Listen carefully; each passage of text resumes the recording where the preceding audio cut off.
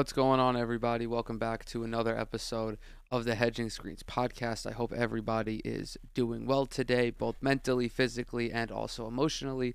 As always, I'm your host, Zach Cronin, and we're going to get right into it. We are actually going to begin this episode because I've already begun with technical difficulties. We're going to hold a brief moment of silence for my Brooklyn Nets. Not only were they the first team to get bounced in the postseason this year, they were the only team to get swept. Yes, folks. The Brooklyn Nets, the seventh seed with Kevin Durant and Kyrie Irving, did not win a single game against the Boston Celtics. Now let's go ahead, hold that moment of silence real quick.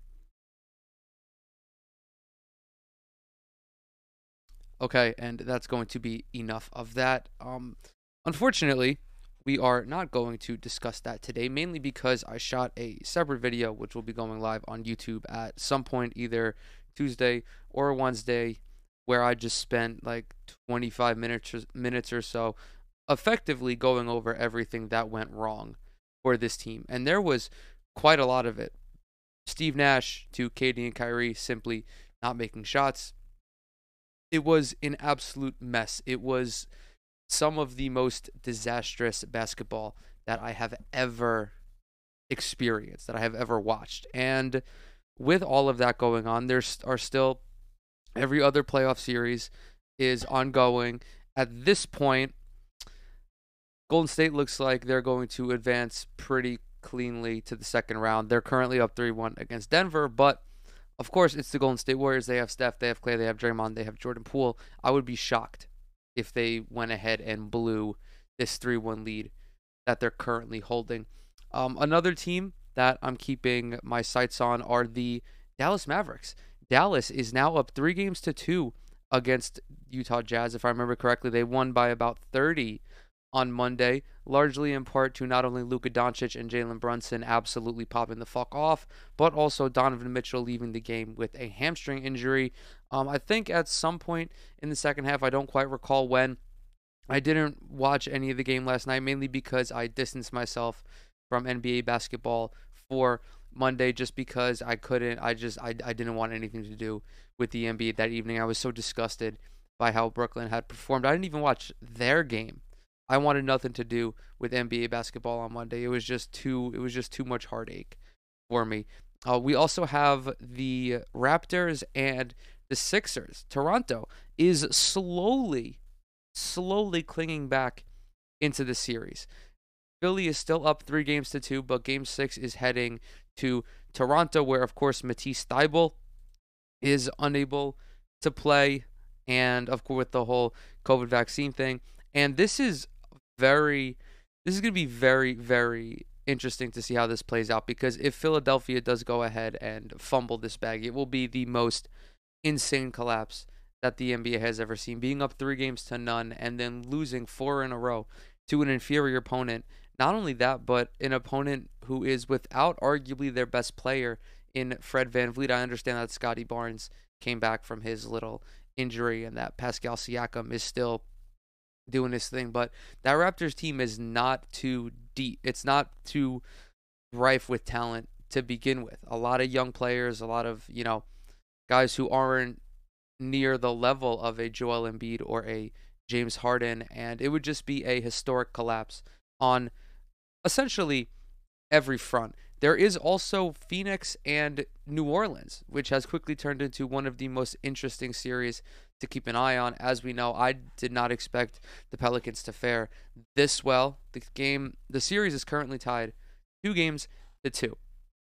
And I understand that Devin Booker is not playing, but the Suns still have a tremendous amount of talent, even without Devin Booker, who's still dealing with this hamstring strain. You have Chris Paul, who popped off a couple nights ago in the fourth quarter, not of Game 4. He actually had a really forgettable performance in Game 4. I believe it was Game 3, either Game 2 or Game 3. You still have DeAndre Ayton, who's giving you incredible minutes, who's been giving you incredible minutes the entire season. Still have Jay Crowder, Cam Johnson, McCall Bridges. But the Pelicans are not laying down. And I talked about this in the video that I shot the other day. And yes, they have Brandon Ingram. They have CJ McCollum. They have Jonas Valanciunas. And they have, Jose Alvarado. They have Herbert Jones.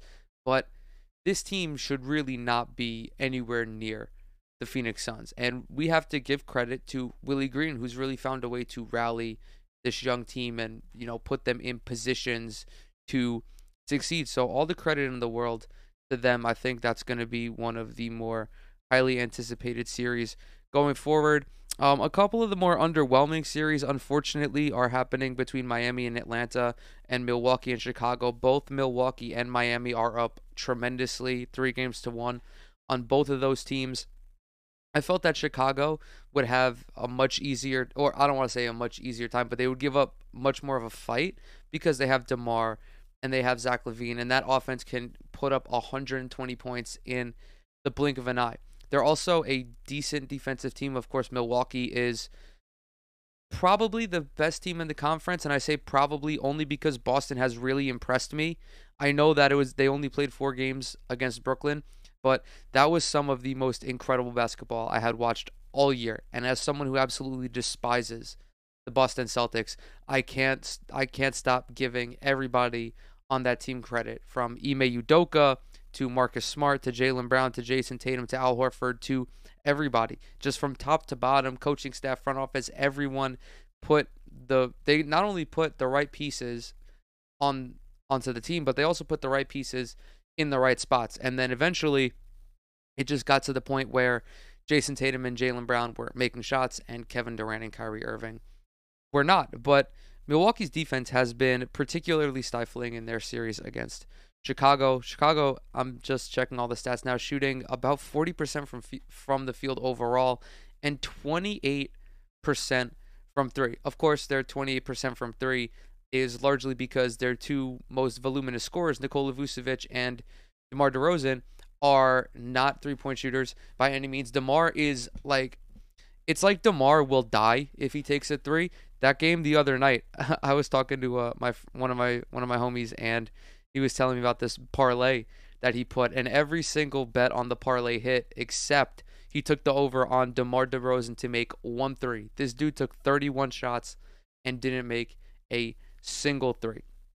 So that's where Chicago is at right now. If you just look at their numbers, they are essentially getting no production from anyone outside their big 3, which kind of sucks, especially considering, Kobe White not really doing much of anything. Patrick Williams, who's come back from injury recently.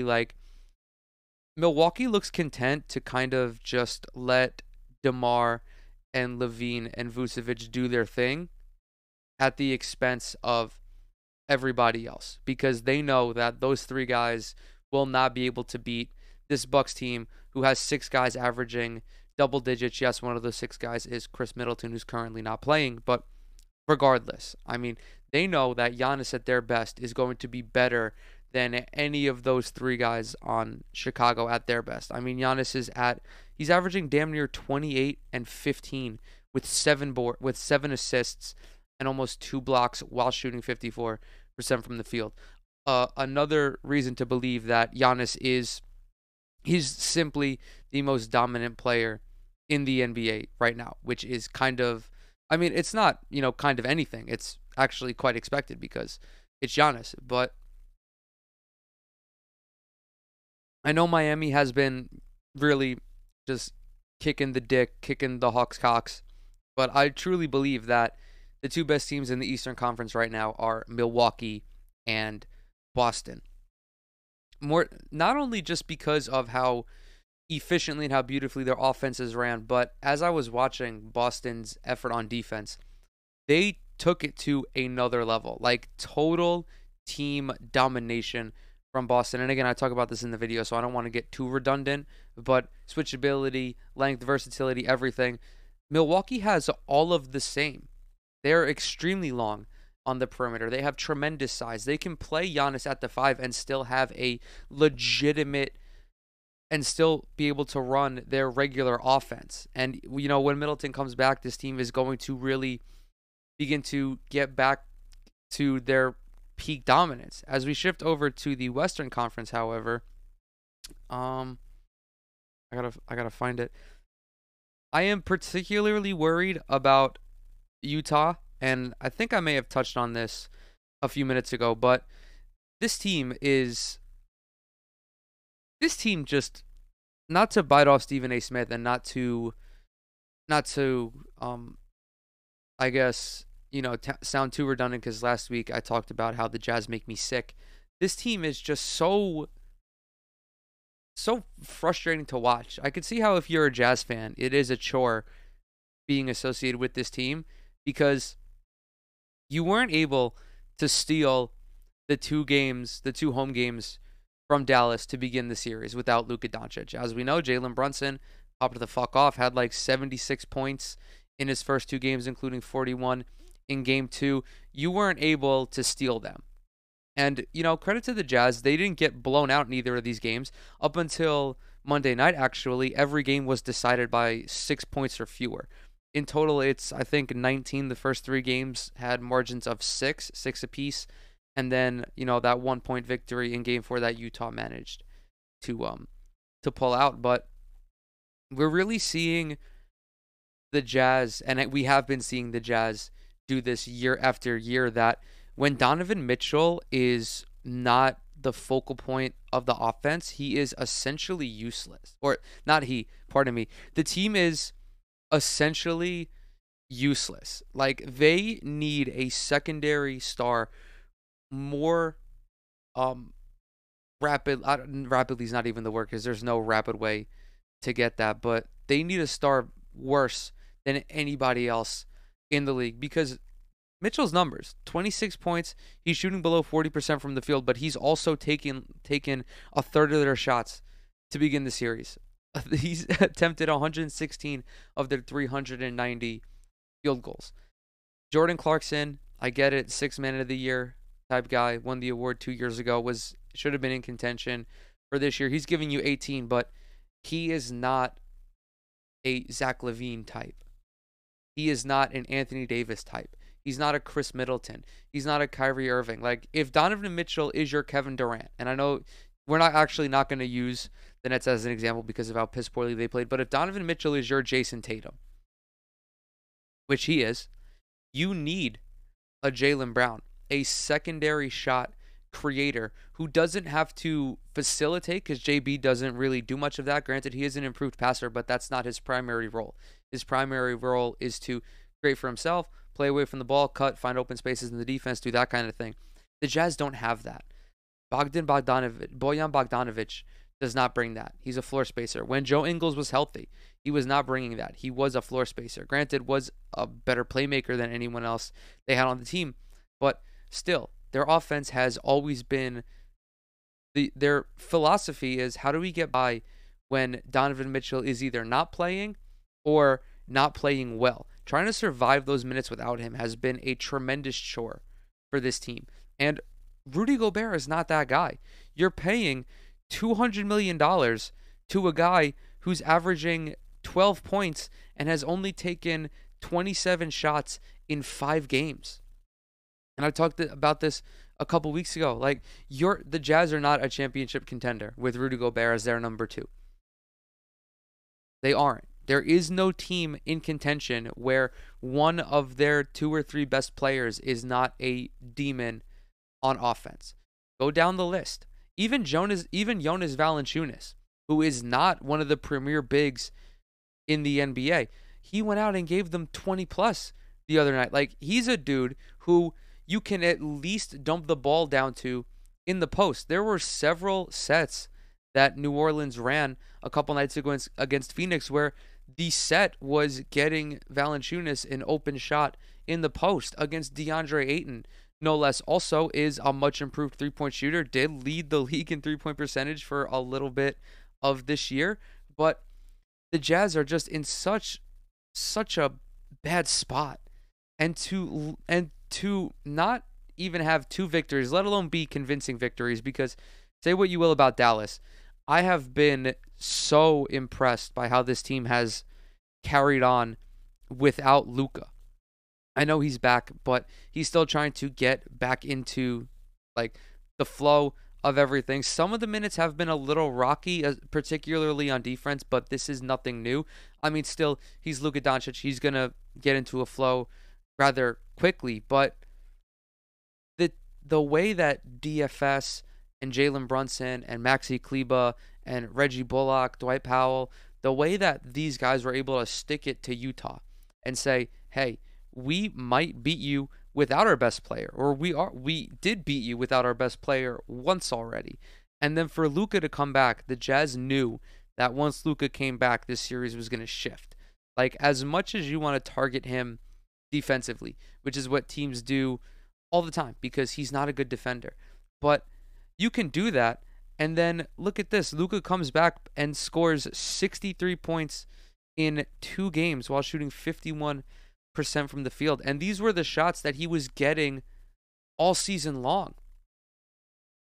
These were the shots that he's been getting ever since he came into the league. Like, this calf strain, I don't know if the Jazz were expecting him to, kind of struggle to come back and get back into the flow of everything. There was none of that. He came back and it was like he never left. It was like he took 2 games off just to go to Vegas and he forgot that the playoffs started and he had to jump on a plane and fly into Utah for the rest of the series. Like, this dude came back and immediately looked like the player of old. And I don't know what the situation is like with Donovan Mitchell. I don't know what his future looks like, at least not future in Utah, because that's an entirely different conversation.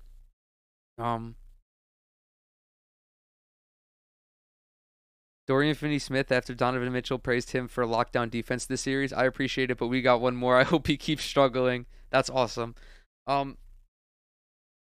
So it says that he was going to be reevaluated on Tuesday, and this is a hamstring injury. Hamstrings are particularly troublesome to come back from.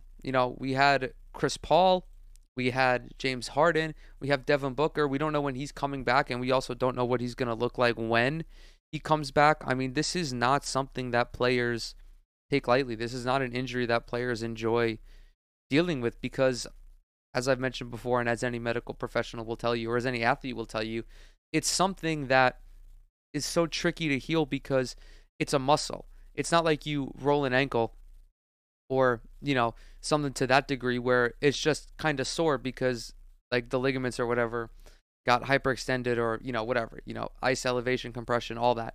You can't do that with the hamstring. And it's so integral to how, especially someone like Donovan Mitchell plays because he's so athletic and so many of his points come with him going downhill and getting into the paint and doing all that fun stuff. There really weren't many stories. I know that there was a lot of stuff that the Nets spoke about, especially after their game. And I guess I want to touch on it because it had come out after I did the video yesterday. And that video is already 25 minutes long. I really don't want to go back and add to it because we're looking at like another mini podcast episode. So, this is going to be good. One of the juiciest bits that came out of the press conference yesterday is Kyrie spoke about how him and Kevin Durant are going to kind of co-manage the franchise alongside Sean Marks and the rest of upper management. And this I guess I should change the I apologize to anyone who's watching this like on video, but I've been having some issues with OBS lately. Like yesterday when I did do the video, the audio just stopped working. So I'm going to be periodically just opening this tab to make sure that everything is functioning properly. So if you're watching this on video, I apologize if that's a little annoying, but unfortunately I don't have a second monitor. I don't have any way to, monitor OBS separately. So we're just going to have to live with it. Anyway, this article is courtesy of the Dirty Rag, that is the New York Post. Former Celtics guard Eddie House. Eddie House was a fucking demon on 2K, by the way. I remember playing with the Celtics back in like 2K9 or 2K10 whenever Eddie House was playing. Bro, this guy was twisted. His 3-ball, insane. And I always loved that he was someone who rocked the high socks, the knee socks. Not only really taking it back to like YMCA ball, but anyway, Eddie House and Kendrick Perkins had their very own roast of Kyrie Irving after Boston swept Brooklyn in the first round NBA playoff series, House and Perk took issue with Irving's comments after the Nets lost in Game 4, in which the point guard discussed himself and KD, quote, managing the franchise together alongside Joe Tsai and Sean Marks. Quote, as soon as he started talking for the first minute, I had to mute it, Perkins said during an interview on NBC Sports Boston. He said a whole lot of nothing, talking about the direction that they're going in and things to do of that nature. No, you and Kevin wanted to come together in Brooklyn to the Brooklyn Nets to do one thing and one thing only, and that was to come in and compete for a championship. Nets got swept, not throwing people under the bus, not saying we're looking forward to next offseason making some adjustments. As much as I hate to give Kendrick Perkins credit or to give like media people credit, just because a lot of the time they sensationalize shit just because it's the nature of the business, and I totally understand, but I wholeheartedly agree with Kendrick Perkins. I don't think anyone has been more hypercritical of Brooklyn than I have this season, or more recently throughout the postseason. Like, it was so fucking frustrating watching this team, and I hope that there are other Nets fans that share the sentiment, but these post-game conferences, they don't bring anything to the table. Players don't say anything. I mean, the one thing I'm not like mad that Kyrie said that he's going to co-manage the franchise, because this is what star players do, okay? We know this is the player empowerment era. Every superstar has a say in what their team does. This is nothing new. To come out and say it is a little odd, but he's just speaking in vagaries. He's speaking in philosophical terms. But I agree with Perk when he says you and KD came to Brooklyn to win a title. They got swept straight up. They did not look engaged. They did not look like a team that was ready for the playoffs for whatever reason. And to this day, Kevin Durant is still fine with Steve Nash coaching. The two seemingly have a very good relationship, and that's all well and good. I shit on Steve Nash super hard. It's to the point that I'm like almost bullying him at times, but he's just so incompetent when it comes to being a basketball coach. I'm not attacking his character. I'm not attacking him as a person. I always try to keep that out of it when discussing athletics, just because who the athlete is outside of their job has no bearing on who they are in their job. Okay? Just because someone's a fucking psychopath on the basketball court, or because someone's stupid on the sideline, doesn't mean that they're psychopathic or they're stupid outside of it. It just means that that's, at least in regards to psychopathy, that's just their personality trait. That's just the heightened emotions of competition. And in terms of incompetence, like, Steve Nash is a rookie head coach with no previous coaching experience, not even high school, no college, nothing. I saw someone say yesterday that he was a vibe curator with the Golden State Warriors, and I think that about sums it up. Anyway, House went on to agree with Perkins, with whom they won a championship in 2008, and explained that Irving needs to focus on the game while allowing the front office to handle business. He talked in so many circles I started to get dizzy. I'm thinking to myself, man, hold up. He's going there, and then he's trying to downplay stuff, so that's what I don't like. Don't try to downplay it. Y'all came here, y'all got whooped. The Celtics had a game plan. Y'all couldn't figure it out. They smacked y'all. The Celtics smacked y'all. These is facts, 100%. Brooklyn straight up got smacked around. Boston was the better team from top to bottom. I already mentioned it. I will never argue that point. Yeah, as I already mentioned, I'm starting to talk in circles now, but Brooklyn, they just straight up got clapped. There's no ifs, ands, or buts about it. You can analyze it all you want. You can point to all of the little holes in the offense and how piss poor the effort was on defense. Ultimately, those things are true, but it all came together and culminated in one of the most unlikely ass whoopings of all time. Don't try to start, oh, the team ain't been together. Well, whose fault was that? You were part of that. You were the reason. And I'm not here to judge no man on what decisions he wants to make for his life, but at the same time, you affected your team not being together. Then you talk about, oh, the heavy lifting. What heavy lifting did you do? You played 29 games, brother. I mean, come on. Who created all that extra heavy lifting? You, Kyrie Irving.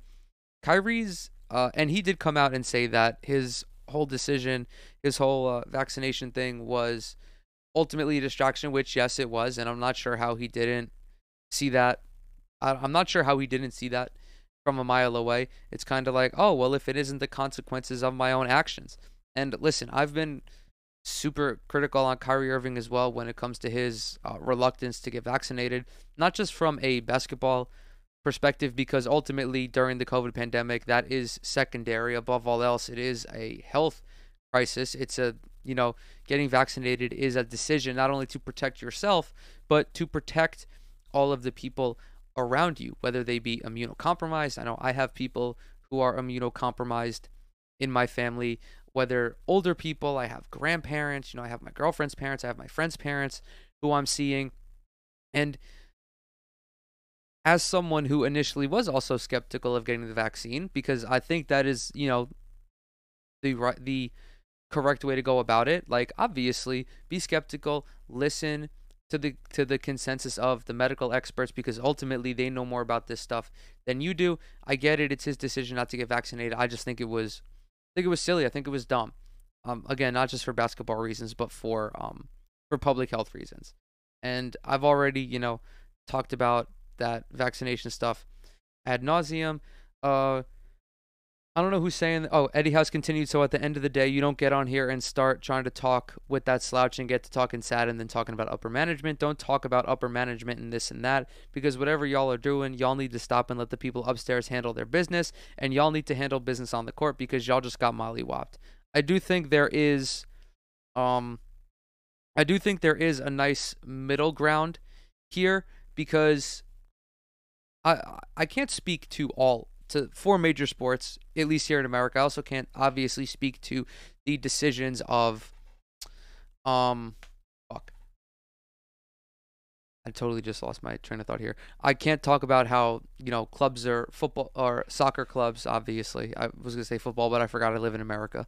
How they're run. But in the NBA, I get really nervous when front office people are left to pretty much operate on their own devices, because all too many times I've seen front office people just take something and light it on fire, turn it to dust, and then admire their arson job and be like, I just don't understand how that happened. Maybe I'm not being too forgiving to, general managers and people in the front office, but like, a lot of the times they don't know what's going on, because there is a disconnect between how players and coaches see basketball and how people in the front office see basketball. The coaches and players see it as a sport. I'm fucking opening my file explorer. What's going on? No, that was an accident. So the players and coaches see it as a sport, as competition, whereas ownership and people in front offices tend to see it more as a business, because that is their background. A lot of general managers come from the business world. A lot of owners come from the business world. And the way you kind of broker that is to bring in people who have basketball experience. I'm thinking about people like Lawrence Frank, former coach, was a long time coach, has a basic understanding of how a basketball team is supposed to function on the floor, and he can apply those same philosophies to his job as general manager. That's why the Clippers have been, as good as they've been for as long as they've been. Granted, with injuries and everything, they kind of fell off, but Sean Marks is another example. I know the team didn't turn out this year as a lot of us had hoped, but to look back on these couple of years that Sean Marks has been the GM of the team and say that he hasn't done a fucking incredible job is just lying. It's disingenuous. You're just lying on main at that point, and you shouldn't be. But there are other instances. I'm looking at the Sacramento Kings, the New York Knicks. Not, more recently they've gotten their shit together, but they had, their own issues. The Phoenix Suns, look at what happened when they brought James Jones in to run basketball operations, a former player who got, did go to the finals, but largely on the back of LeBron James. But still, longtime NBA player, has a clue of what's going on. So I do think there is a nice middle ground. And without a doubt, your players should be more involved in your basketball operations. I think this is a little bit of a disconnect between guys like Perk and Eddie House and all of the guys who played before the player empowerment era. It's ultimately just a difference of philosophy, and my nose is getting really...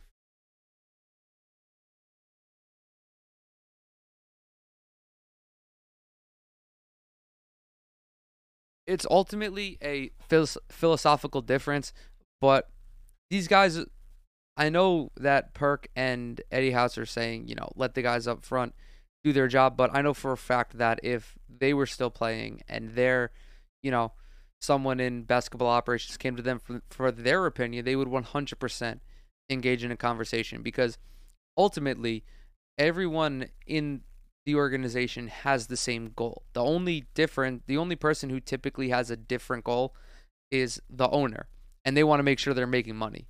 In most cases, I know guys like Mark Cuban and Steve Nash are different, but that's what happens when you already have, when you're a multi-billionaire, or you're someone like Steve Ballmer who's worth $100 million.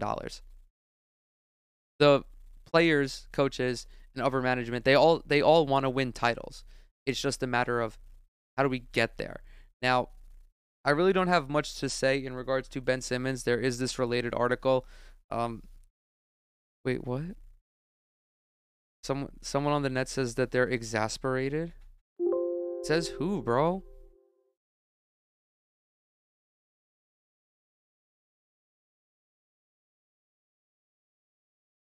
Yeah, we're not talking about Simmons mainly because I already discussed Ben Simmons, and I don't want to fucking talk anymore about this drama because it's just nothingness. Really, it's just an empty conversation. So instead, we're gonna move on to the Sixers' eventual collapse. I'm please God, please.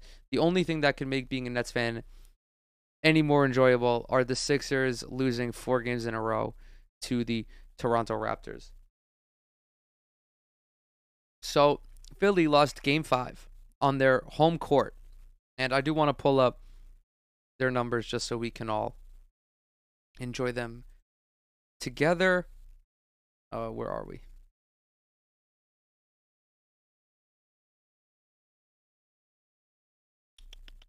Okay, here we are. So this ties into what Joel Embiid is about to be on record as to saying. Anyway, after the Raptors took down the Sixers 103-88 in Game 5 of their Eastern Conference first-round series Monday night, moving Toronto to within 2 games of becoming the first team to erase a 3-0 deficit in NBA history, Sixers superstar Joel Embiid remained confident his team has what it takes to close out the series. Quote, "We're fine," Embiid said. "I mean, it's the same recipe. Don't turn the ball over. Offensive rebound. We've definitely got to be better defensively, more connected defensively. I felt like there were a few plays where we were not on point and we didn't have each other's backs, but we're fine. There's a reason we won 3 games in a row. Offensively, we clearly haven't been ourselves, and that's really been the reason why we gave up the last 2 games. So just got to do better." This guy literally said, "Just be better, nerd." I love that. Now, this is crucial because these Philly losses come as everybody learned of Joel Embiid's ligament injury. In his shooting hand, pardon me, his right thumb, there was some ligament damage done. Ultimately, it was not bad enough to keep him sidelined for the series. He's thinking that, well, regardless, he said he's going to play the rest of the playoffs. Even if he requires surgery, he's going to continue to participate, and then, if necessary, he'll undergo surgery in the summer. But he's effectively saying here that James Harden needs to step up. I'm going to try to find the point in the article because it looks like this is quite lengthy. So I'm just, what the fuck? Where is it? Okay. Philadelphia led for all of 21 seconds from when James Harden buried a mid-range jumper to opening the scoring 18 seconds into the game, to when Raptors forward OG Anunoby made a long 2-point jumper. I'm trying to find. When asked if Toronto was doing anything to force him into missing shots, however, Harden dismissed the question. "I took 11 shots," he said. Embiid later said that Harden has to be more aggressive. Quote, "I've been saying all season long since he got here, he needs to be aggressive and he needs to be himself. That's not really my job. That's probably on coach to talk to him and tell him to take more shots, especially if they're going to guard me the way they've been guarding me. But that's really not my job. But we all need to be better offensively. We missed a bunch of wide open shots. At times, I just felt like we were invited when I was getting doubled. We were not aggressively attacking the ball, yada yada." And Embiid saying, "We're kind of stinky right now, boys. We're kind of stinking it up. We look like dookie water. We're getting caught with our pants down." And this is, at least in regards to the James Harden front, this is something that Nets fans experienced earlier this year, where James Harden just does not look like himself. He looks like he's lost a step. He's not aggressive. He's way more passive. He's not getting to the cup like he used to. I mean, he still gets to the free throw line at a decent rate, but he's not the player he once was when it comes to shot creating. I mean, this guy, don't forget, this is the same dude who just a few years ago was routinely racking up 40 and 50-point triple doubles. This is a guy who's only a couple years removed from being the most dynamic offensive point guard the NBA or offensive guard the NBA has ever seen. He's down to shooting just wait, no, hold on. He's scoring fewer than 19 points a night despite playing 40 minutes, and he's shooting less than 40% from the floor. Embiid has not been particularly great over the last couple of games as well, for obvious reasons. With his thumb injury, he's just not able to dominate as he was, on top of the added defensive pressure that Toronto is throwing his way. It's just looking like a bad situation for Philadelphia. But ultimately, they did manage to build up this 3-win series, or these 3 wins in this series. So all they need is one more monstrous game from Joel Embiid. It doesn't matter when it comes. It just has to come at some point. Even if it's, one game where he's just feeling it and he finishes with 40, that's what they're going to take. That's what needs to happen to close out this series.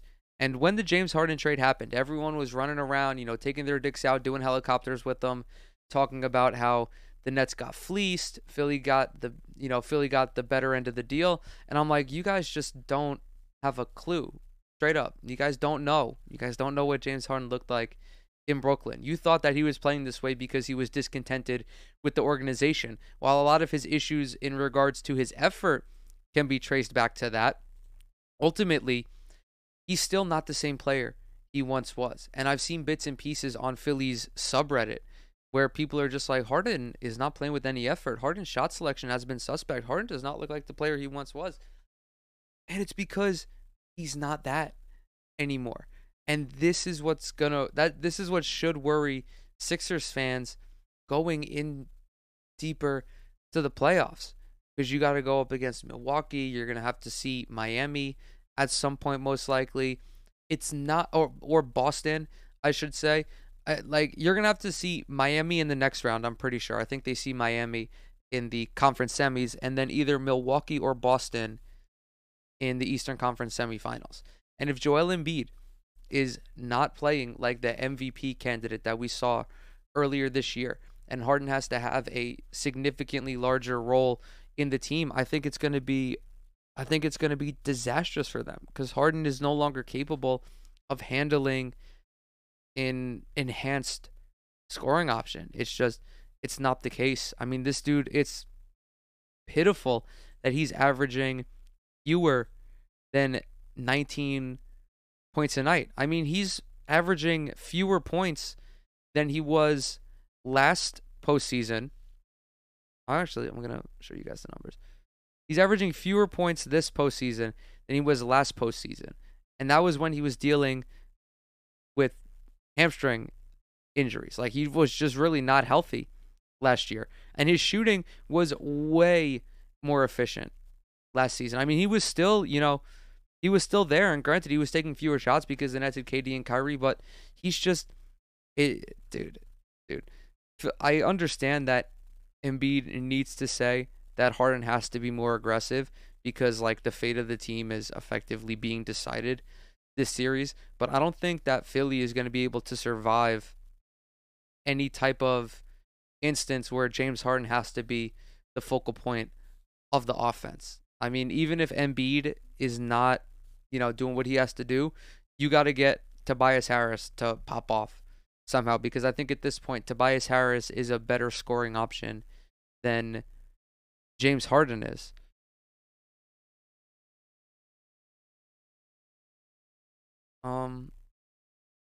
What do we got next? Okay, so a few days ago, something very, very interesting happened. And I say interesting because it was something that wasn't necessarily unexpected, but it was still kind of bizarre how it unfolded. And of course, I'm talking about Scottie Barnes being named the NBA's Rookie of the Year over Evan Mobley and also over Cade Cunningham. So I'm going to just quickly read this article to you guys.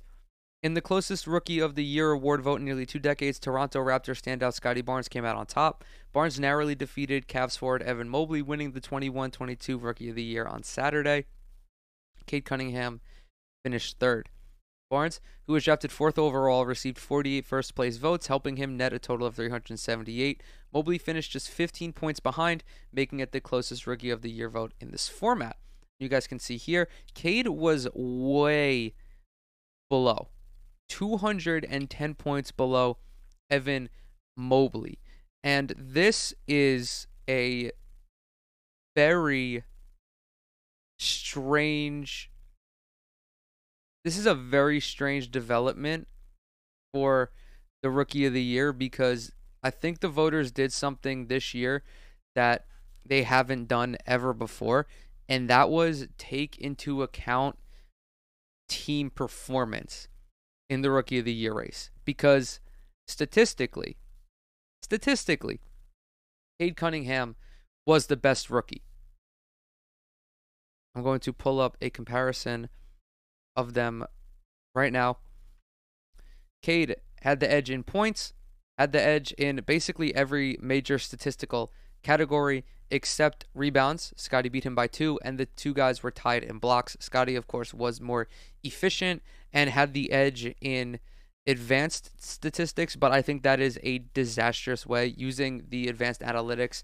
I think that it's a disastrous way to grade rookies, because the advanced analytics in basketball are already sussy, and to apply them to rookies where so much of those numbers are influenced by team performance and are relative to the rest of the league is a dangerous precedent. Because these guys, yes, they were the best rookies, but they don't hold a candle to any of the other guys in the NBA, even those who are a few years older than them. Ja, Desmond Bane, D'Angelo Russell, Jason Tatum. Like, while Scotty Barnes, Evan Mobley, and Cade Cunningham all had, deserving cases to win the award, I thought it was going to be Cade, because I thought that Cade was the best all-around rookie. And before him, I thought that Evan Mobley, this was like back in December, January, I thought that Evan Mobley, who at the time was the most statistically impressive rookie, was going to win the award. And you can't I think it is disingenuous to take a rookie's team's performance and factor that into their case for the Rookie of the Year award, because it shouldn't matter. Cade Cunningham, Scotty Barnes had no say in who drafted them. The majority of rookies, unless they're coming from overseas, do not have a say in who drafts them. They don't have a say in whether or not they play for a good team or a bad team. So, I mean, it's pretty obvious this is what the voters were doing, because not only did Scotty Barnes and Evan Mobley rank first and second in voting, they ranked first and second in voting by a wide margin. And both of these guys played on playoff teams.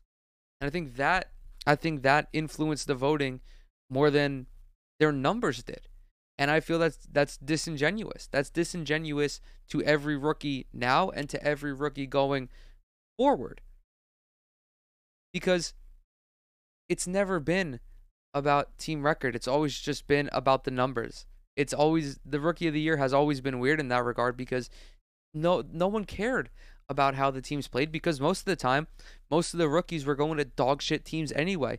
So it was just a matter of, do we give it to this guy who averaged 19-7 on a 20-win team, or do we give it to the guy who averaged 15-8-8 on a team with 23 wins? I'm looking at LaMelo Ball and Anthony Edwards, for example. Two guys who ultimately were on shitty teams, did not win many games, or at least were below 500. And LaMelo won on the basis that he was the better all-around player. Does that mean Anthony Edwards did not have a case to bring the award home? No, that's stupid for someone to say that he didn't have a chance. But the teams were left out of it. And it was effectively just the players' merits going up against one another's. So this sent the timeline quite into a tizzy. And I was seeing Pistons and Raptors fans go back and forth on this, and I'm like, no disrespect, guys, but I don't think that you're exactly covering your biases in any way, which is fine. I understand that Raptors fans were elated that their new franchise centerpiece, was awarded for his fantastic season. And I'm sure Pistons fans felt that Cade should have received the same treatment because, I mean, again, it's not fair to compare the Raptors to the Pistons where Scotty Barnes isn't even the best player on his team. So I understand that he was crucial to their playoff push, but was he more crucial than Fred VanVleet and Pascal Siakam? No. Whereas with the Pistons, everyone knew that they were going to be the worst team in the league, or at least one of the worst teams in the league. And that gave Cade Cunningham the platform to just go out and put up numbers. Ultimately, it sucks that Cade didn't win, especially because I picked him. But I understand. I understand. It still sucks nonetheless, though. Before we move on to non-basketball talk, there was this article posted on NBA.com by Sean Powell and titled "What We've Learned About All 16 Playoff Teams During the 2022 Postseason." As you guys know, I'm a huge simp for listicles, anything like this where people just talk in generalities about certain things. But I'm sure there will be some nuggets that I pick up on here, mainly because I haven't been able to watch every series super intensely. I'm sure you guys know that with the first round, it's kind of just like, okay, you pick the keen matchups. Typically, it's like the 4 and the 5 because they're the most evenly matched. And then you just watch your favorite team and kind of call it a day. So, okay, we're just going to get right into it. So, what have we learned? Here's the team by team playoff report. The playoff MVP, yeah, it's only been a week, but still, plays in Boston. Has anyone played better than Jason Tatum at both ends? Maybe you can make a case for Giannis. That's about it. Not only is Tatum averaging about 30 points a game, but his defense on Kevin Durant has been A-level, which means Tatum is spending plenty of precious energy, nearly 44 minutes a game worth, at a high degree, and doing so impressively. This represents just another step in the rise of the superstar, someone who's putting himself in select company. I think that the NBA top 10 players list is going to look greatly different after this postseason.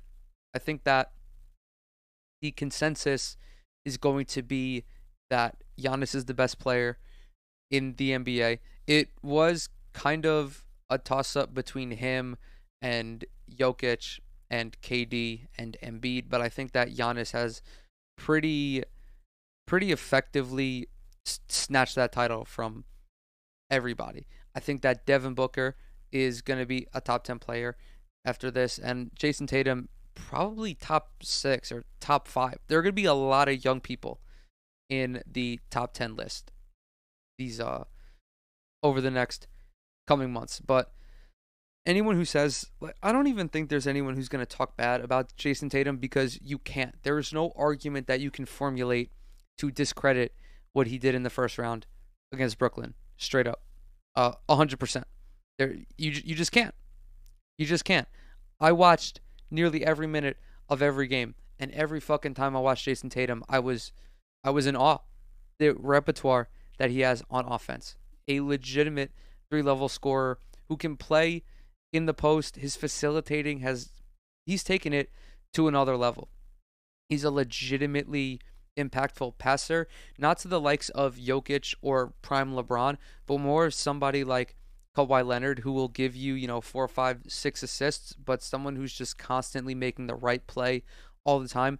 And then I don't think he's going to be able to play defense like this at a sustained level throughout the regular season while maintaining the same load on offense, but that's okay. He doesn't have to, because the Celtics as a team can make up for what he doesn't give them in the regular season. And it's not that he's not going to do it because of effort. It's just that, as we know, most of the times when your superstar has to take as many shots as Jason Tatum does, they're going to take the energy that they would be spending on defense and put it elsewhere. But late in games, he's showing that he can switch on to a premier offensive scorer and really limit them. The playoffs, He's like, we talk about, I saw someone, Draymond, I think, said that there are 82 game players and then 16 game players. Like Jimmy Butler's a 16 game player. Even if Jason Tatum doesn't make any marked improvements throughout the regular season, he's very clearly a 16 game player now. Like in the playoffs, he's going to be a legitimate two-way force. And the playoff MVP is a very interesting conversation, but I I understand where it's coming from. And if Boston does get to the finals, which I'm sure a lot of people will be betting on them to do, his performances on that stage will dictate the outcome of the series, obviously. Milwaukee has a few bucks. God, cringe, brother. When Chris Middleton went down with the knee injury, there was reasonable sense of concern for the defending champs. I was included in that. Obviously, Giannis can compensate for any loss, but who would be the next man up? Well, Grayson Allen, apparently. Against the Bulls, scored 22 in Game 2 and 27 in Game 3, mainly by doing his one job, make open threes. He's 11 of 14 from deep in those 2 games, and his importance in the rotation only increased as a result. Allen is getting those clean looks just because of Giannis. Obviously, like Giannis, Drew Holiday, Chris Middleton, when they're healthy, that's going to be, those are the 3 horsemen, the 3 musketeers, the 3 guys through whom the offense flows. But it is crucial that Milwaukee, and really any contending team, for example, gets adequate performances from their role players, whether it be Brook Lopez in their case, or Wesley Matthews, Pat Connaughton, Bobby Portis, and now Grayson Allen. I mean, if Grayson Allen is going to continue to play like this and actively and actually contribute on a meaningful level, what is it? Who are they? Milwaukee is, literally, actually, like 8, 9, 10 guys deep. Hey, yo, what's up, man? I can't pronounce your username. I'm really sorry. I'm terrible with pronunciations. The Grizzlies are on pace, but not at the doorstep. There's no urgency or flashing red lights in Memphis, where a contender is being organically grown and nourished properly. So let's be clear about that. Ja Morant, Jaren Jackson Jr., and Desmond Bane and company are the right mix for a team on the rise, but a team that most likely will rise only so far this postseason. If you subscribe to the theory that Minnesota blew Game 3, which they did, then the Grizzlies should be trailing 3-1 in this first round series. Of course, Memphis played a brilliant game. Obviously, you don't come back down from 26 without like a little bit of you winning that game and the team and Minnesota in this case losing that game. But let's also not forget that Memphis was down by 26 at some point to the Minnesota Timberwolves. Playoff growing pains are not unusual for young teams, and the Grizzlies haven't displayed the same dominance against the Wolves as they did while compiling the second best record in the West. A first-round ouster would classify as a disappointment, but not damaging. It's all a part of the process for a franchise that's doing things the right way, but not ready to sip champagne right away. So what's going to happen with Memphis is they're going to either lose in 7 games to Minnesota, or I sincerely think they're going to lose in the next round, because you can only go so far as an inexperienced playoff team. I mean, we saw what happened with Brooklyn against stiff competition, a game that had multiple guys who have gone to the finals, and Kyrie Irving, who has in fact won in NBA finals. Like, you can have talent, that's cool. You can have good coaching, that's cool, both of which Memphis has. But if you don't know what it's like being on that stage, and that is, Memphis is a very, very young team. I don't know off the top of my head who the oldest player on that roster is. It might be Steven Adams, but ultimately they don't have a lot of veteran presence. I think they're the second youngest team in the NBA with an average of 25 years old. Like, they just don't have the experience. And, to their credit, that kind of allows them to just go out and play and just not really have to think about anything. Like, they have nothing to lose. And that's very weird to say for a team that is the second best team in the Western Conference, but it's a shock that they're up here. It's a shock that they're the second seed, especially with Golden State. I mean, I know the Lakers were supposed to be better. The Clippers were supposed to be better, but they had their injuries. I mean, Denver, if they were fully healthy, you're looking at the second or third best team in the conference. And ultimately, there are still some flaws that Memphis is going to have to address. The main thing is before they go the route of the Utah Jazz, they have to make sure that they find somebody who can be that secondary shot creator. Two guys that they already have are Desmond Bane and Dylan Brooks, and I'm curious to see if either of them is capable of maybe kind of developing into one of those guys. I mean, if we look at just Desmond Bane's numbers, no, not Sagana Job, Desmond Bane. I mean, Desmond Bane had an incredible season, averaged twice what he averaged as a rookie, largely in part to him being one of the most elite 3-point shooters in the NBA. But he doesn't really get a lot of unassisted twos. I mean, if we just look at their roster, Dylan Brooks is someone who maybe has that potential. I mean, another 18-point per game scorer doesn't really have the same range that Desmond Bane does. But as he gets older, I mean, granted, he's already 26, so I don't know how much more he's going to improve. But if he just becomes a little bit more efficient, finds a way to wiggle himself to the free throw line a few more times per game, you could be looking at Memphis's second shot creator. You just don't want them to end up in the same boat that the Jazz have, where you're paying $200 million to a guy who effectively becomes useless late in games. Next up, what is this? Nothing bullish in Chicago. It's been a steady and somewhat sad decline for the Bulls, who were tied for the lead in the East at the All-Star break and then tumbled into sixth place in a matter of weeks. Of course, they got hit with the injury bug. Now they're a loss away from being eliminated in the first round. Weird, but it seemed like yesterday when DeMar was collecting roses for his fourth quarter heroics while being complimented nicely by Zach LaVine and Lonzo Ball's move to Chicago paying off as well. Let's not disrespect DeMar DeRozan here. I mean, he still did all that. Okay, he still had like 7 straight games of 35 plus.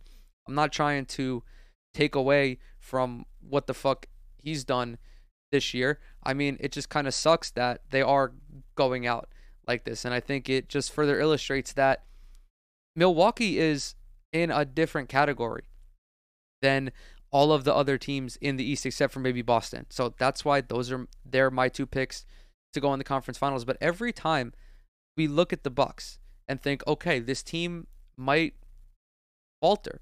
This team might not go as far as we think. They go out and they wash the floor with a team that on paper has all the pieces to contend with them. And unfortunately, it just sucks. Like, DeMar DeRozan, let's not forget, at one point was an MVP candidate. You know, maybe not a legitimate MVP candidate, but if he finished 4th or 5th on the ballot, people would have been like, okay, you know, I understand that. I mean, this dude fucking broke one of Wilt Chamberlain's scoring records and was doing so while Zach LaVine was hurt and while Alex Caruso was hurt. There was no Patrick Williams. I mean, the Bulls were a legitimate title contender for like the first quarter, first third of the season, and then they just kind of fell off. It's unfortunate, but it can be the nature of the business sometimes, especially going up against a team like Milwaukee. Next, what do we have? Denver, Nikola Jokic can only do so much. I don't even need to read this. We know what's going on. Nikola Jokic is, I think I already mentioned this in a previous video or a previous episode. Nikola Jokic is giving me serious LeBron James in Cleveland type energy. I'm talking the first time in Cleveland, where you have this generational talent, this guy who can do everything on the basketball court, and not only that, but is passing at a level that only few guys in league history have reached, and he just does not have the pieces around him to make any noise in the postseason. Of course, those two situations are entirely different from one another. Jokic is in this position because of bad luck, and I'm talking about the injuries to Jamal Murray and Michael Porter Jr., whereas LeBron was in that situation simply because of his front office's incompetence. But going into this series with Denver against Golden State, I knew that this was going to be a relatively easy series for the Warriors. It did get a little wacky when Steph wasn't there, but then again, I mean, they had Steph Jr. in Jordan Poole, so I mean, it got a little goofy, but I mean, there was at no point in this series have I thought that Denver had a legitimate shot to beat the Warriors. I mean, they almost got swept. Game 4 was a 5-game or a 5 game, was a 5-point victory for Golden State or for Denver, if I remember. And, the Warriors played a good game, but ultimately Steph Curry just really didn't have it. I know he had, what did he have, 33? But he was 3 of 11 from 3 and missed like 4 or 5 free throws. Just was not his normal self, but I think this is going to be a pretty easy dub for Golden State, and I feel that Golden State should be the favorite to go to the finals right now. Who's their biggest competition at this point? It's Phoenix, and Phoenix does not know when they're getting Devin Booker back, and they're also struggling quite mightily with New Orleans.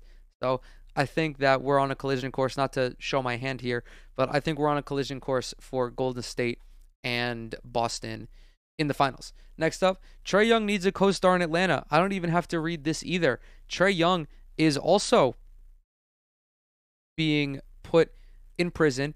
If Jason Tatum put Kevin Durant in Alcatraz, the Heat have put Trae Young in Guantanamo Bay. This guy just cannot get anything going. 16.5 points and 6 assists in 4 games. The same dude who averaged damn near 30 and 10 last year. He's shooting 35% from the floor. I get that Trae Young is not the most efficient player to begin with. He does a lot of volume shooting, takes a lot of threes. It's just par for the course. But the clamps that Miami has bestowed onto this man are made out of tungsten.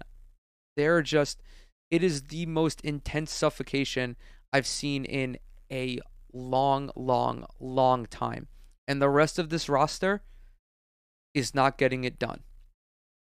The Jazz have this issue. There are a lot of teams in the NBA that have this issue where they're Boosie Noodles. What's going on, man? I have my I'm gonna wave right back at you. There are a lot of teams in the NBA that have these issues where they have a superstar, or I don't know if you want to call Trae Young a superstar. It's semantics at this point. I really don't care. And then just for whatever reason, they have the most difficult time trying to build around him. And of course, with the Atlanta Hawks, you're coming off a season where you upset the Philadelphia 76ers in the second round, and you push on through the conference finals where you had no business being, by the way. And it's kind of clouds your perception of the team, and you think you're fine where you are, but it's very clear that if you're a team in the NBA, the super team, the two superstar lineup is still the way to go. Because when Trae Young is getting clamped, there's no one that he can dish to create offense. Okay, Danilo Gallinari is no longer the young man that he once was with Denver and with the Knicks. DeAndre Hunter does not have any more potential beyond what we're seeing, at least as a shot creator. Bogdan Bogdanovic maybe could give you a couple of those possessions every game, but ultimately nothing sustainable. I mean, John Collins, granted, not playing at 100%, but he is still entirely dependent on Trae Young for his buckets, as is Clint Capella. I mean, there's nothing more to really say here. Just Trae Young is being put in a bad spot, missing shots, forced into turnovers, and it's amplified by how dominant Miami's defense is. So we should be getting near the end here. James Harden in Philly is not like Houston. James Harden, I already talked about this with Philadelphia, but those of you who showed up late, I think that James Harden is, I hesitate to say washed, but he's not the guy that he once was. And if Philadelphia is at any point put in a position where James Harden has to be their go-to guy, it's a wrap. It's GG's for them. Zion has plenty of reasons to like New Orleans. I also touched on this a little bit earlier as well, but B.I., CJ McCollum, Jonas Valanciunas, Jose Alvarado, Herbert Jones, all of this. And they're not even like the most collectively talented lower seed in the playoffs, or at least they are now because the Nets no longer exist. But on paper, like, this team should not be going shot for shot with the Phoenix Suns. And yet they are. It's really a testament to just the team overall, Willie Green. And when Zion does come back, I think that right away, Philadelphia, fucking New Orleans takes a tremendous leap.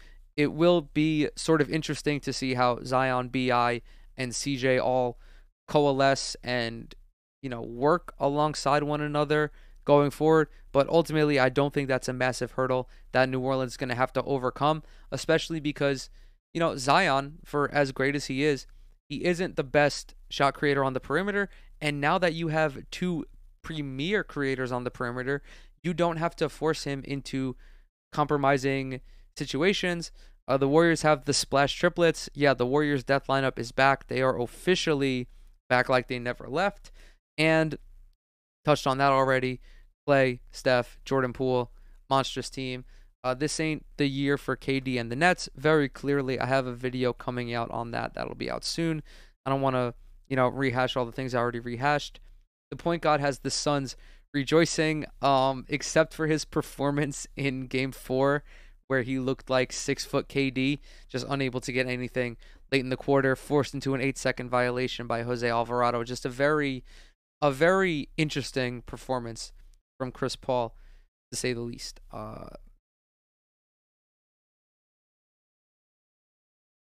Okay, Toronto's once again missing a piece. Yeah, we know this. Toronto really should not have made the postseason this year. I don't really believe them to be all that talented. I mean, they have, two very good players and one good player in Scotty Barnes. But the bright side for Toronto isn't this year or next year. It's 2 or 3 years from now when all of those guys have fully matured and you finally see what their full potential is. It's a shock to me that Toronto is actually playing this well against Philadelphia. Truly. Karl Anthony Towns demands respect in Minnesota.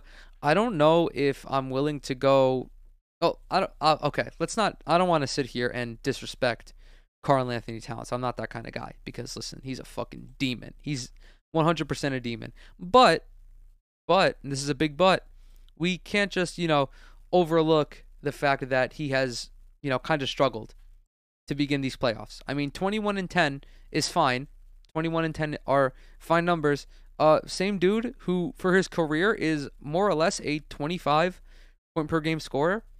You need a little bit more out of Karl Anthony Towns. He's also really struggling with foul trouble, or at least he was in the beginning of the series. He just looked all out of whack to begin the series against Memphis. He has turned it on lately and is finally setting in. I think he's exercising all of the playoff demons that have kind of plagued him to begin his young career, because this dude's been in the league 7 years, I believe, 6 or 7 years, and his performances in the playoffs have not been that great up until recently. So I think he's finally settling in to himself and recognizing that, okay, it's time for me to be the superstar that I know I can be. And on top of that, it's kind of weird that Cat isn't more dominant, especially knowing that Memphis has to devote so much extra energy to Anthony Edwards, because Anthony Edwards fucking popped off, is literally turning into an all-star in front of us. 25 points in your first ever playoff series. 25 points a game, I should say. And also that D'Angelo Russell is not playing particularly well. If he were playing at the level that we know he can reach, 18, 19, 20 points, this Timberwolves offense would be fucking chugging along, be arguably the most well-oiled machine in the postseason. But again, a young team does not have a lot of experience in the postseason. I mean, Patrick Beverley is their most experienced rotation guy. He's 33 years old, and even then, he's only going to contribute so much. And I forgot what game it was. I think, it was Game 3. So Game 3, Minnesota really cucked themselves, blowing that lead and everything. But what really perplexed me was that this dude right here, Anthony Edwards, and this dude right here, Patrick Beverley, took the same amount of shots in a playoff game. On what planet, in what universe, what spaceship do I have to jump on to visit this universe is Patrick Beverley equaling Anthony Edwards' shot total? Someone let me know, because not on planet Earth. It shouldn't be. It should not be happening on this planet. You should be feeding Anthony Edwards like he's a malnourished child. Okay, he's your best player. Why do you not want your best player taking more shots? I mean, D'Angelo Russell had 21. Why did Anthony Edwards not have 20? I mean, if Cat's only going to have 4 shots, that's fucking super strange as well. Why is Anthony Edwards not taking a shot every time down the court? Like, these are the kinds of things that younger teams have to, you know, learn from and live with. And, I hope that when they were watching tape, Chris Finch, or I don't even know who the fucking coach of the team is, was addressing. He's like, listen, we need to get Ant more shots. Straight up, Anthony Edwards needs more shots in this series. Jason Kidd is the right man in Dallas. I'm gonna reserve my opinions on that one. Pat Riley has the Heat in position to win big once again. I mean, one, at least in regards to Dallas, I don't think that Jason Kidd is that great of a coach. I think that he landed in a good situation. You have Luka, and now you have Jalen Brunson. You have a bunch of guys who bought in defensively, so that's great and wonderful and everything. But let's not get ahead of ourselves. Or maybe I'm biased against Jason Kidd because I just think he sucks. Like, the Nets have this really weird track record of hiring dog shit coaches for some reason. So I'm receptive to changing my opinion on Jason Kidd. I just don't think that it'll be happening anytime soon. And Pat Riley is just doing his thing. Like, there are a few organizations in the league that rival the Miami Heat in regards to their just ongoing excellence and how they are consistently one of the better teams in the league. And it starts at the top. This is one of the few instances of trickle-down economics actually working. You have Pat Riley, who has a rich history of winning as a head coach, and you bring him in to run basketball operations, and you get stuff like this. He saw that Eric Spoelstra had an eye for coaching or the talent to be a head coach. And then, based on your previous success, you're able to recruit big-name guys. You have Dwayne Wade. Then you're able to use Dwayne Wade to recruit LeBron and Chris Bosh. You move on to your next iteration of this team, which is Jimmy Butler and Kyle Lowry, and then you draft Bam Adebayo, and he works out spectacularly well. And you're just in a perpetual position of contention. I do think that Miami has the potential to win it all. I just don't know if they have it, if they're going to be able to do it against Milwaukee, because I think that Milwaukee and Boston are the two teams to beat here. Let's see who's next.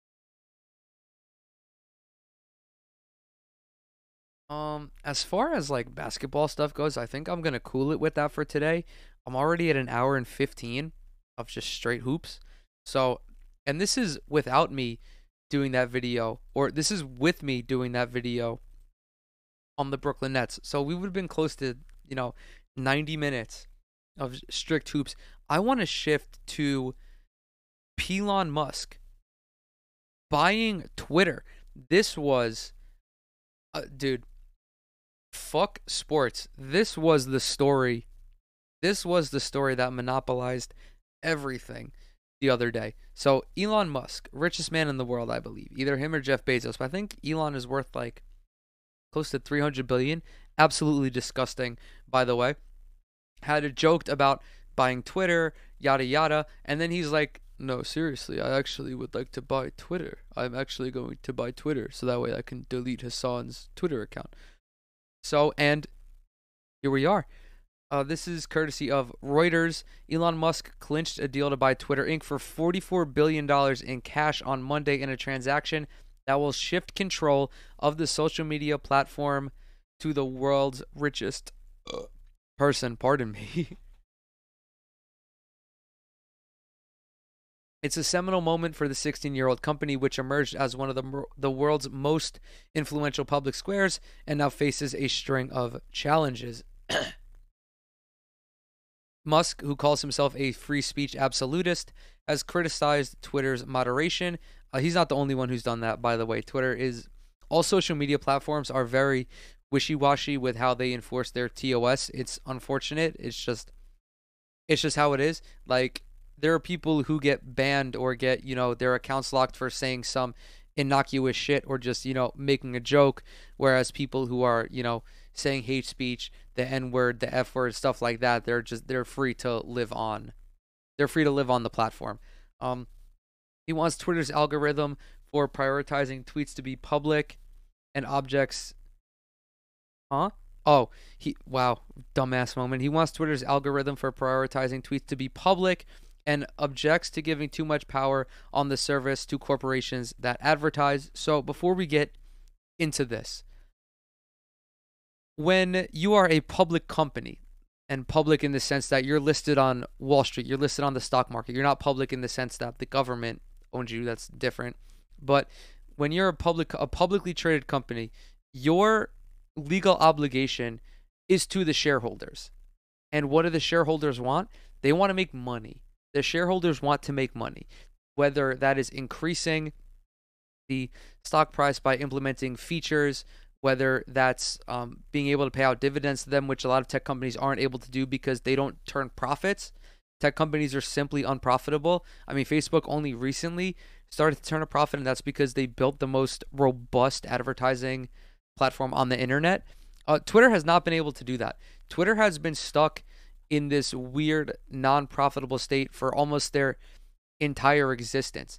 And when you're legally bound to pleasing the shareholders, the customer experience sucks. It always does. This is what happens.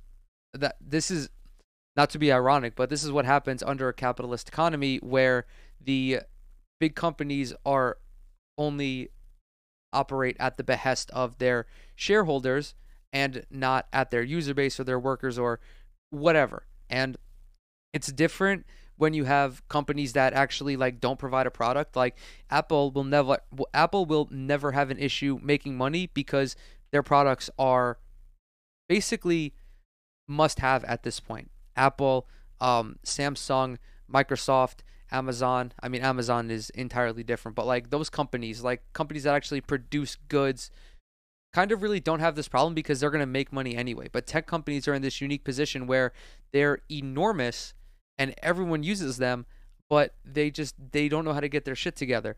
Political activists expect that a Musk regime will mean less moderation and reinstatement of banned individuals, including former President Donald Trump. Conservatives cheered the prospect of fewer controls, while some human rights activists voiced fears of a rise in hate speech. Musk has also advocated user-friendly tweaks to the service, such as an edit button and defeating spam bots that send overwhelming amounts of unwanted tweets. That's true. I don't know how you're going to get rid of bots, man. I don't know. I have no idea. Elon Musk, I don't think is a tech guy.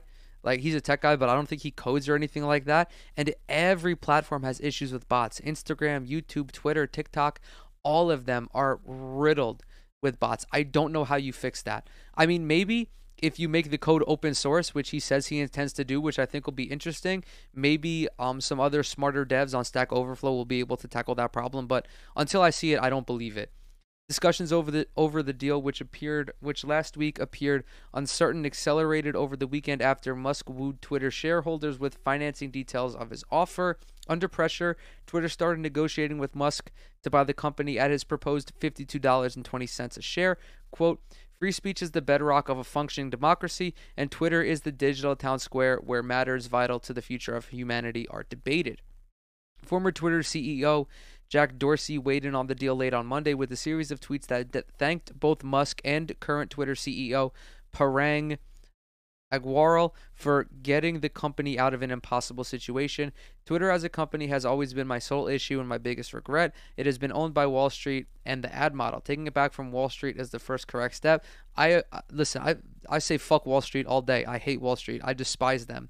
So, like, I think that's a good thing.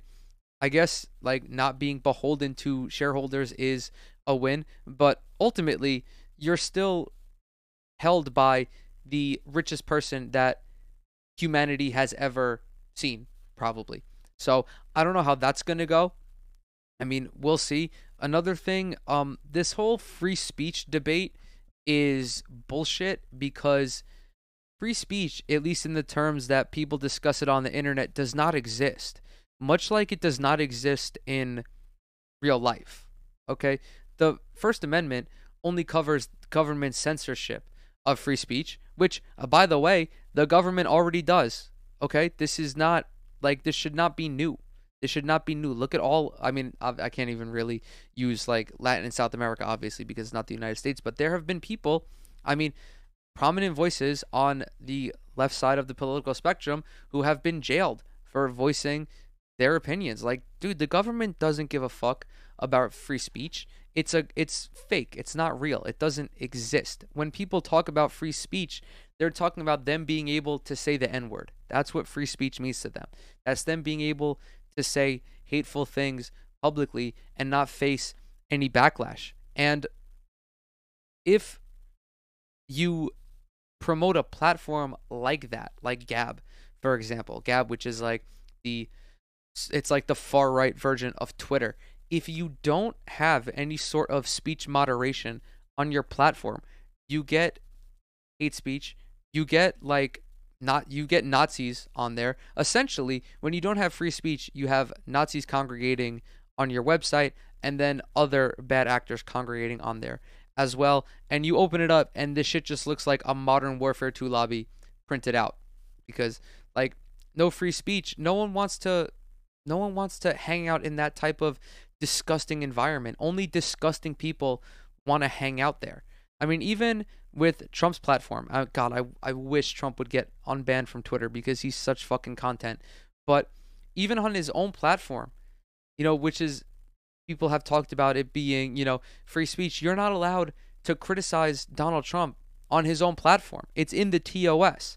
And Elon Musk, who famously, I think, rescinded a blogger's Tesla order because he said something maybe not disparaging, but something critical of him. Elon Musk, famed free speech absolutist, is very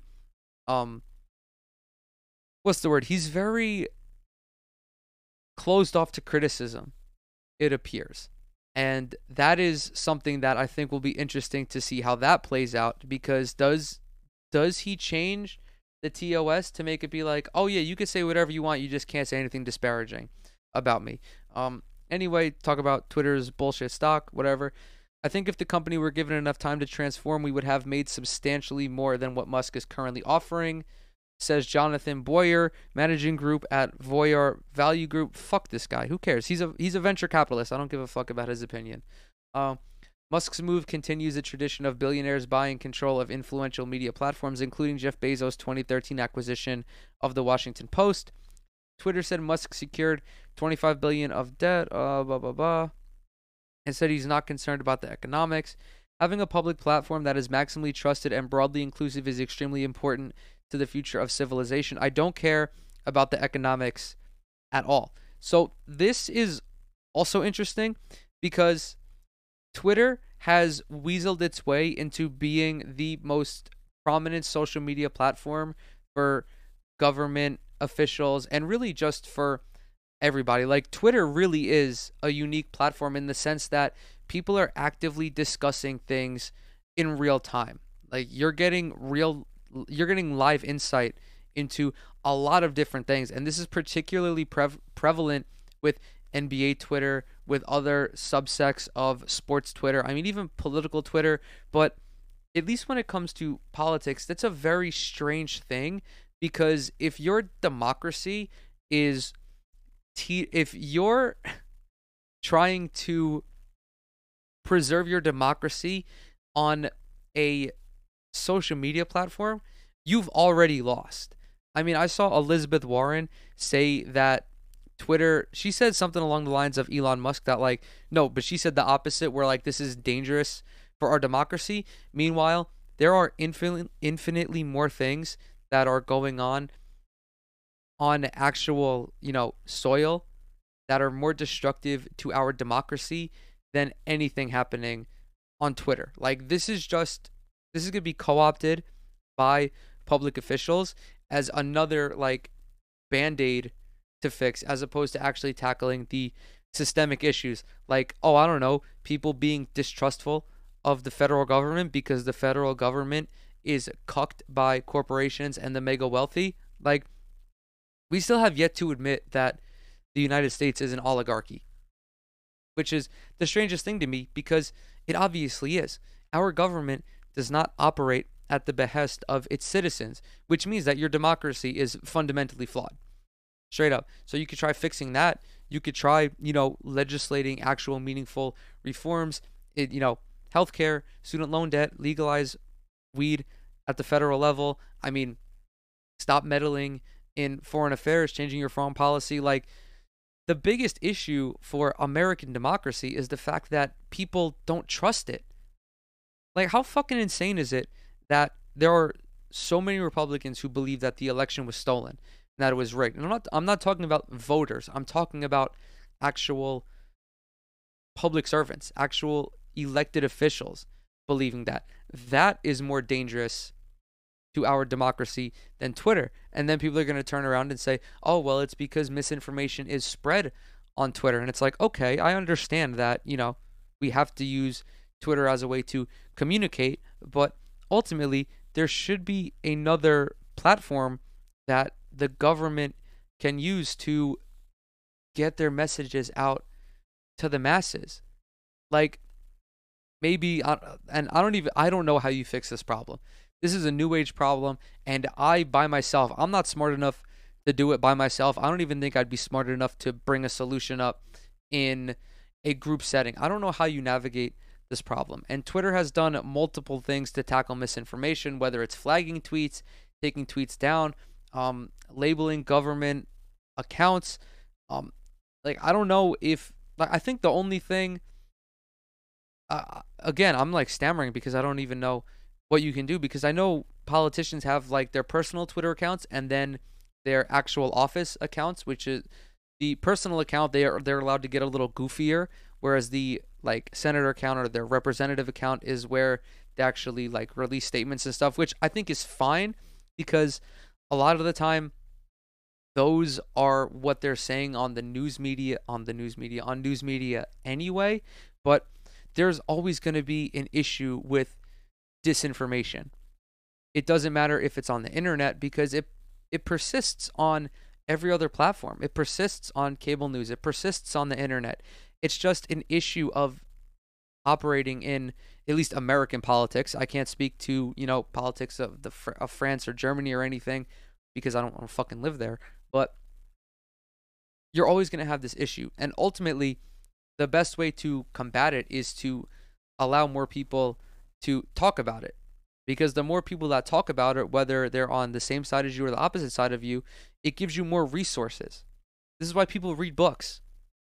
So that way you can amass knowledge from different perspectives. And tying back to the free speech thing, free speech does not exist, because yes, you may be able to go on Twitter and say whatever you want, and you may think that you can also go out and say whatever you want. But perfect example of free speech not existing is you cannot yell fire in a crowded movie theater, and you cannot yell bomb on a plane. Because when your speech is actively causing chaos and disrupting the normal social setting, there needs to be a consequence for that. Because if you yell fire in a crowded movie theater and someone gets trampled and fucking dies, it's your fault. It's your fault. Straight up. Or if just like, dude, you're going to yell bomb on a plane? What kind of fucking psychopath are you? Like, that's what people want to exist, but they know it's not going to work. They know it's not going to work. I don't think that Elon really is going to change anything about Twitter's moderation. I think he may make it a little more uniform, or maybe actually be able to allocate the developers resources to crack down on hate speech and stop cracking down on less innocuous things, which I think is the most damaging thing that a platform can go through. I'm still trying to like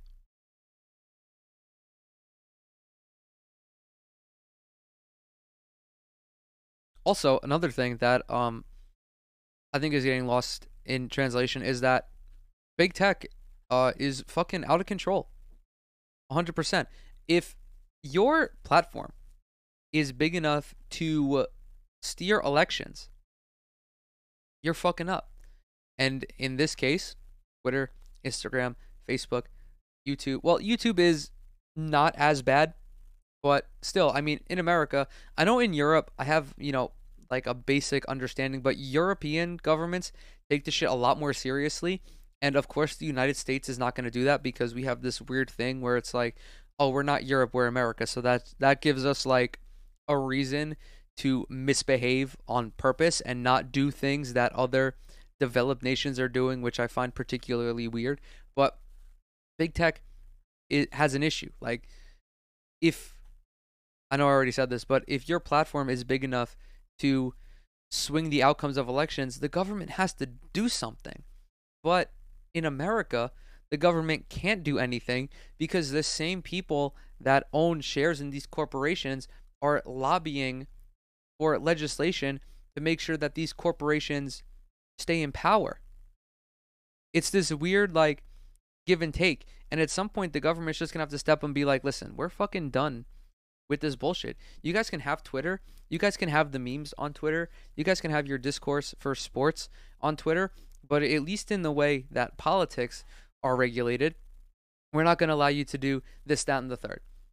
And that's not going to happen until more and more young people start taking office, because so many people in government, like, don't use their Twitter accounts. They have no idea. They barely know, like, what the fucking internet is. They just know it exists. Like, they don't have any understanding about it. But ultimately, I don't think this is a huge issue. I mean, it's weird because, Elon Musk is the richest man in the world, and I think the most disgusting part about it is that, like, he has all this money and he's using it to buy Twitter, and meanwhile, it would take about $45 billion for the government to end homelessness and child hunger. You could eradicate both of those with $45 billion, but for some reason, human beings in America are allowed to accumulate hundreds of billions of dollars worth of wealth with no repercussions. Anyway, we're about to wrap up here. However, I absolutely need to discuss with you guys this. This is a video. He's a good-looking guy. This is a video about a man. I don't know why I said that. This is a video about a gentleman who went and got leg lengthening surgery to be taller. And I want to talk about this because I am a short man.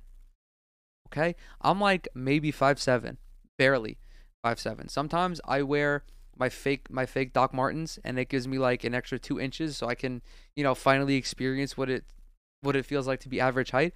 But never would I go as far as this man did. So we're going to go ahead and we are going to But has always wanted to be taller. Now he's getting his chance thanks to groundbreaking limb lengthening surgery. And we were there as he was rolled into the OR. This guy is making a special trip to Las Vegas with his wife. He's not hoping to strike it rich. He's here to get taller. If I can be taller, I want to be taller. Ryan Wade is 5 feet 7 inches tall. He's come to orthopedics. This guy is not even like that short. It's different if you're like 5'2" or 5'3". I could understand you wanting to be taller at that point. But 5'7", listen, I'm content. I'm content because short people on average live longer. That's fine. I'm in like this weird position where I'm short, but I have like big features.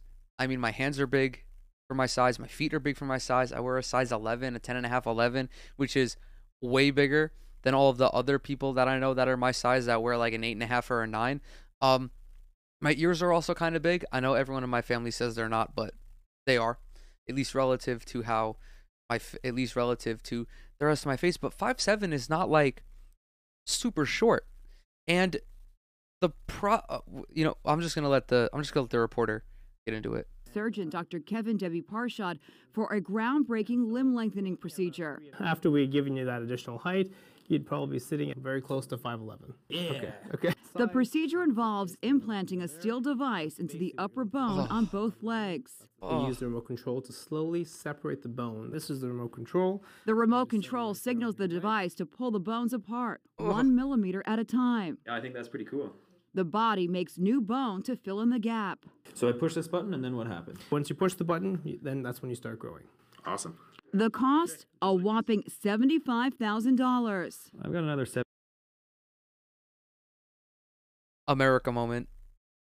When you have to spend 75 grand to take on this surgery. Actually, I don't even think that'd be covered under government healthcare. I don't understand how that works with like cosmetic surgery. This is 100% a cosmetic surgery. No fucking way an American insurance company is covering any of this. They don't even cover veneers, I don't think. I don't even think people get their dental providers to take care of their fucking teeth. 75 grand for 4 extra inches of height. You're looking at like 18 grand per inch. And you're not even going to be 6 feet, dude. You are effectively still going to be 5'7", because 5'11" is not a real height. You're either 6 foot or 5'9", okay? Those 2 inches in between, they are not real. Hate to burst your bubble, pal. It's not a real height. 70 years left on this planet, and I want to enjoy it to the full extent. And this is something since I've been 14 that I've always wanted to do. $75,000 towards getting tall. I'm picking getting tall all the way. The 14 is like the peak age where male body dysmorphia, or I think it's dysphoria, something like that, where like 14 is the age where men really start to become insecure about their bodies, and it's because men tend to hit puberty later than girls do. And it's just like you show up to high school, it's like your friends are tall, they have body hair, they have beards, they're starting to get muscular because, you know, your fucking hormones are going. And then there's me, who's been the same height since I was in 5th grade. I mean, fortunately I had other things, like I've had hair on my chest since I was fucking like in 5th grade, but that's typically where it sets in, is about 14. And height in particular is a very, very touchy subject for men, and it takes a lot of introspection and self-awareness to rationalize it. Even though it's pretty obvious, it's like, hey, you can't do anything about this. I mean, if you really wanted to be taller, you should have just picked the different parents. Like, it's not your fault. It's not your fault, man. It's not like you have a patchy beard, for example, where you can put a little bit of rosemary oil on it to stimulate some growth. Or it's not like you're overweight, where you can just go work out, you know, spend a year or two getting your lifestyle right, your fitness in check, your diet in check. It's your height, man.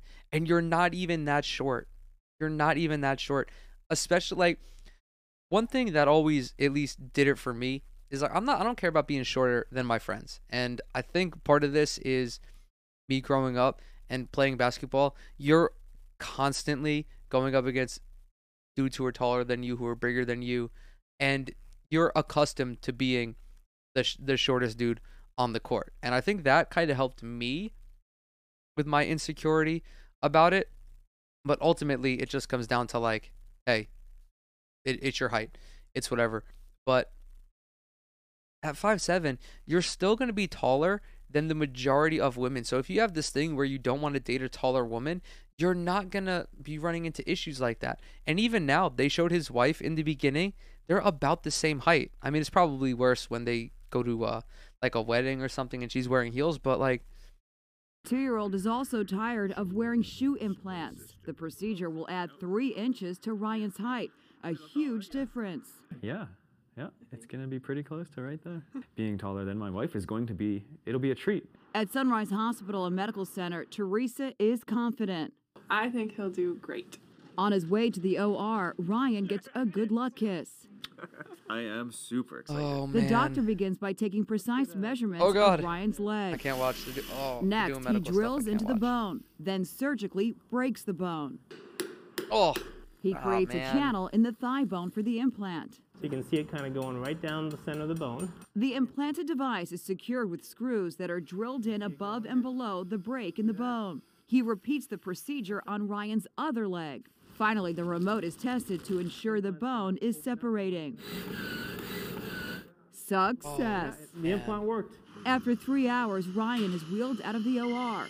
Dr. Debbie Parshad has good news. So everything went very well. Bend that knee. Now, 3 months of grueling physical therapy begins. That's stiff. Ryan's it's not even like, okay, 3-hour surgery, not bad. Definitely worse surgeries. But it's not even that. It's the rehab.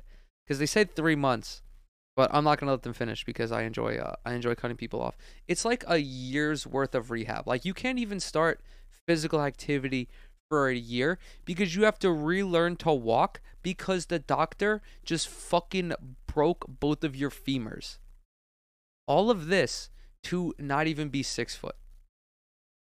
muscles need to be stretched as his bones grow. Oh, It's God. hard work. It was the most painful thing that I've ever gone through in my life. David Wilson of Los Angeles had the same procedure last year.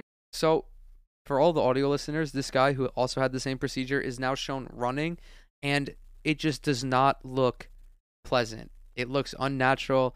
It looks... He was 5'7". It looks very And weird. was stretched 2 inches to 5'9". As my legs got longer, I needed to extend my seat back further so I could have this adjustment room right here. It The was little kinda things, cool. am I right? And he has It's kind of encouraging cool. words for Ryan. Run that back. I could have this adjustment room right here. It was kind of cool. And he has encouraging All words that. for Ryan. For it's kind of cool. Oh, God. Get back to normal pretty darn fuck, quick dude. with this type of device and this technology. It's amazing. Just 24 hours after surgery, Ryan is taking his very first steps and feels he's on his way to walking tall. The procedure does not come cheap. The cost a whopping $75,000. Oh, I don't want to do it. I got to look at the comments. When the doctor was bopping his leg with the hammer, I felt that. I feel bad for him. He doesn't need to do all of this. You can tell his girl already loves him for who he is. This is true. I mean, she loves him enough to allow him to undergo this surgery. Like, that's love. That's real. We can't diss this man. Everyone has insecurities and people either accept them or change them, and that's fine. That's a great sentiment, except you can't change your height. Like, okay.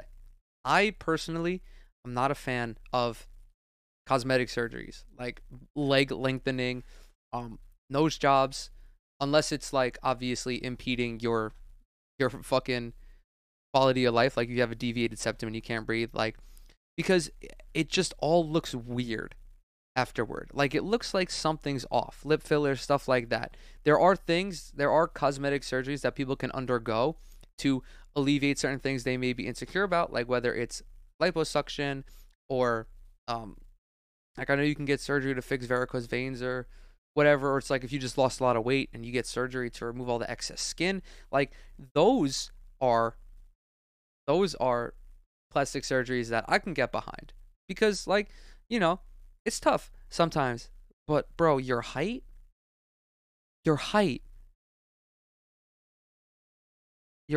man. I wish I was a little bit taller. I wish I was a baller. I wish I had a girl that looked good. I would call her. True.